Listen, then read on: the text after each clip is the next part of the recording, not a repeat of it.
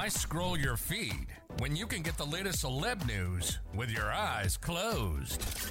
Here's fresh intelligence first to start your day.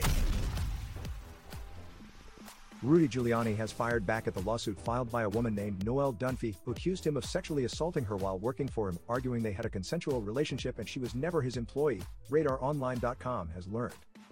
According to court documents obtained by RadarOnline.com, Giuliani is asking a New York judge to sanction Noelle for filing a 70-page complaint with over 200 highly salacious and prejudicial allegations. As we previously reported, last month, Dunphy filed a $10 million lawsuit against the former New York City mayor. She claimed to have worked for Giuliani as his business development director from 2019 until she was terminated in 2021.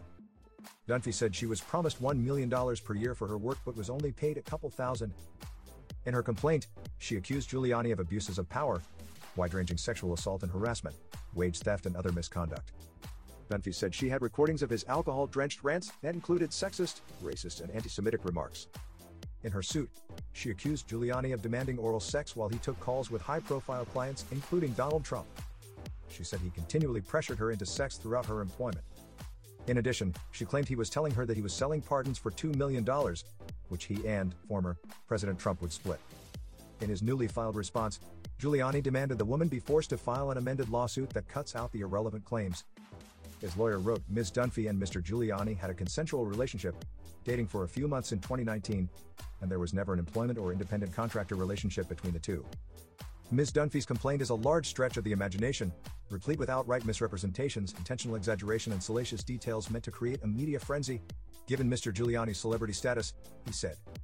Giuliani said the scandalous allegations in the complaint should be removed, including the part of him selling pardons.